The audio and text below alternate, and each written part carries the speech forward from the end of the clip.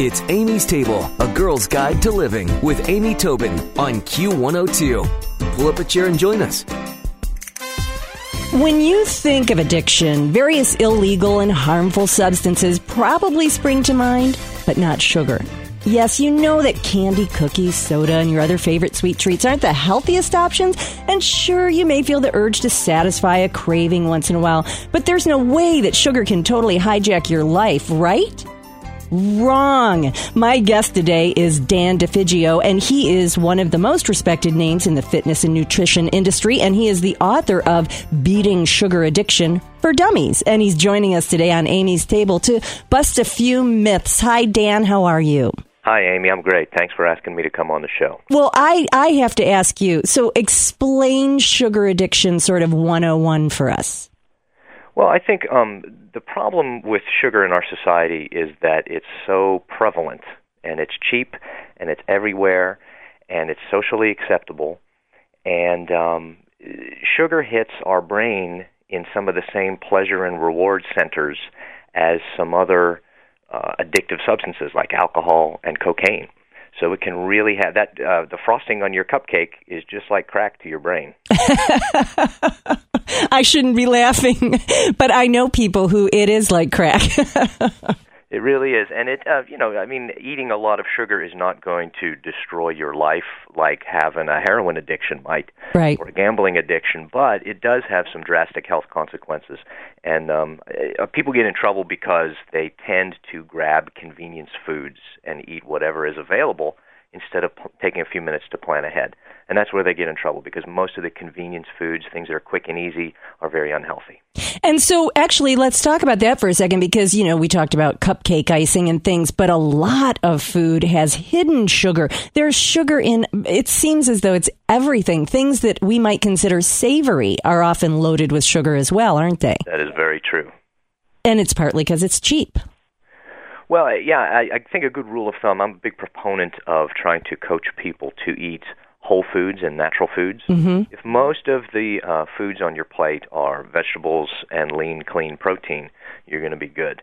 Once you start eating out of boxes and wrappers, that's when you start to get a lot of extra added sugar and artificial chemicals and preservatives and lots of things that you really don't need to be eating. But so somebody that you might call a sugar addict might not actually be sitting around eating cupcakes. It might be from a whole host of other sources. Exactly. A carboholic, chocoholic, yeah. anything-aholic. If you're really eating reactively instead of eating on purpose, that's an indication that you sort of need to put the brakes on that and put a better plan in place. And that's one of the reasons that I wrote Beating Sugar Addiction for Dummies, is it lays out lots of different ways for people to have a healthy, sustainable eating plan without really being deprived. And so you mentioned if you're eating reactively instead of purposefully, can you kind of give us the profile of what the average sugar addict, not looks like physically, but what they're living through, so that we can point the finger at ourselves? I actually outlined 4 different kinds of typical, sort of stereotypical sugar addicts in Beating Sugar Addiction for Dummies. And one of the most common ones I call the exhausted addict. And this is somebody who runs his or herself just into the ground all the time. They're always busy and they're always stressed out, and they take care of everybody else's needs except their own. And they don't put any time and effort into treating themselves well with food or with exercise or with any of the other, even sitting, taking 5 minutes to breathe and relax. They won't do that for themselves. So that's a pretty common profile right there, somebody who is sort of living on the edge of being overstressed, and the last thing they want to think about is what they need to eat next. Mm-hmm. I bet you there's a lot of people that hear themselves in that, especially women, I hate to say. Well, I think women tend to shoulder in this society nowadays. They tend to shoulder not only a career, but also a lot of the family stuff, too. So they're really doing double duty most of the time. And I think that's why a lot of the self-care goes on the back burner for women. So before you think, hey, I'm so good to everybody else, I deserve a cupcake, Dan has some ideas for you to break that addiction, don't you? You say there are really 3 tools to a sustainable and more nutritious diet. What are those? 3 tools for a sustainable and nutritious diet. The first thing is what we just talked about, is eating purposefully Yeah. instead of reactively. It only takes 30 seconds to plan what you're going to eat for the rest of the day. It doesn't really take that much time. And for a lot of people, I think it becomes sort of this overwhelming hairy monster to have to think about what they're going to eat. But it's really, realistically, it only takes 30 or 45 seconds to plan it out. So once you have on a sheet of paper what you're going to eat and when, then you're not at the mercy of whatever is in the break room at work or whatever you can grab Right. in the drive-through or something like that. So it's really being purposeful. Tool number 2 is making sure that you don't keep tempting, unhealthy convenience foods in your house. That is so true, Dan. It's funny because simple, but people don't do it. It's like I'll hear clients talk to me all the time about, I had a bad night last night. I came home from work and I gobbled down, whatever, half a package of cookies or whatever they had in the pantry. And my first question is, why was that the first thing that you could grab? It shouldn't even be in the house. Exactly. Or when people say they're worried about how their kids eat and snack, and it's like, last I looked, little kids can't drive, don't have a wallet, and aren't at the grocery store. So, Can I steal that? I like that. You can. But it's true. It's like, come on, that's your choice. And you have some eye-opening things that you say we should leave off our list when we're planning. And some of those hidden sugars that we talked about. I mean, I think of microwave popcorn as a salty snack, and yet you're saying get that off the list. Yeah, I think if you get a healthy kind of popcorn, if you buy organic popcorn and you pop it yourself in an air popper or in a little bit of canola oil, then you're okay.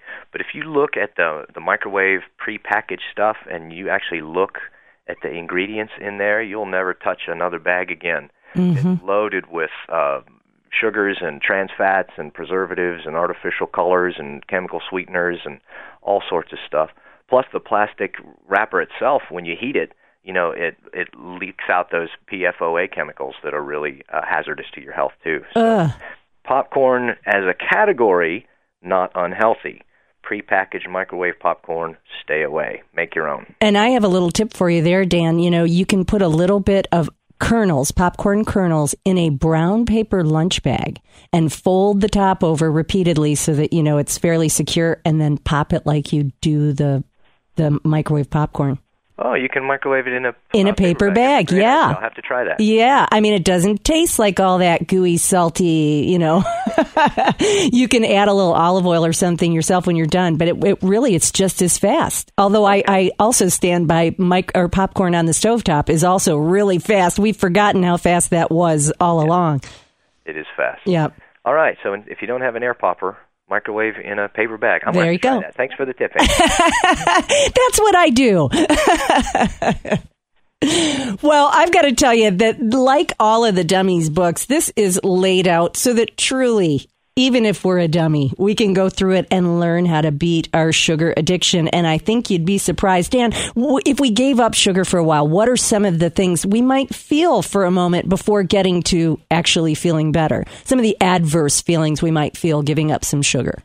Oh, well, sometimes people will go through an energy crash instead of a surge. It seems to be about 50-50 with the people that I've worked with, about 1,000 people over the last 20 years, and it seems to be about 50-50. Some people, when they stop eating so much sugar and drugging themselves all the time, they'll notice a big uptick in energy, and they'll feel fantastic almost right away, within days. Mm-hmm. And other people go through a little period of just the opposite.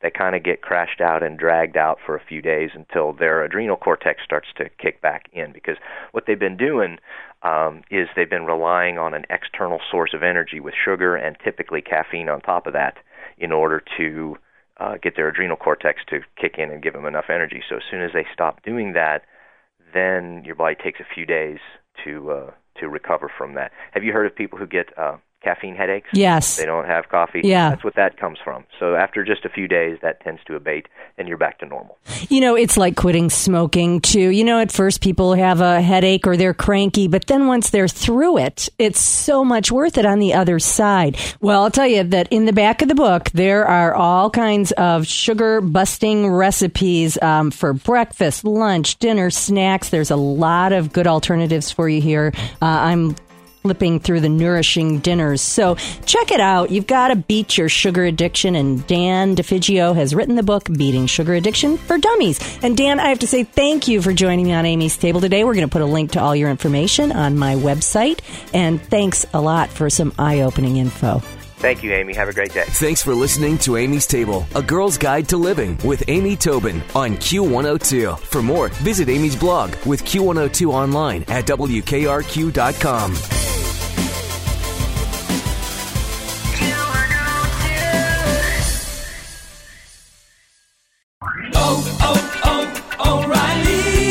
Count on the professional parts people at O'Reilly Auto Parts to recommend the best products for your vehicle and budget. Get maximum cooling system performance for 10 years or 300,000 miles with peak long life universal pre-mixed antifreeze and coolant. Now just $3.99 after mail-in rebate. Limits apply. Stop by O'Reilly Auto Parts today or visit O'ReillyAuto.com.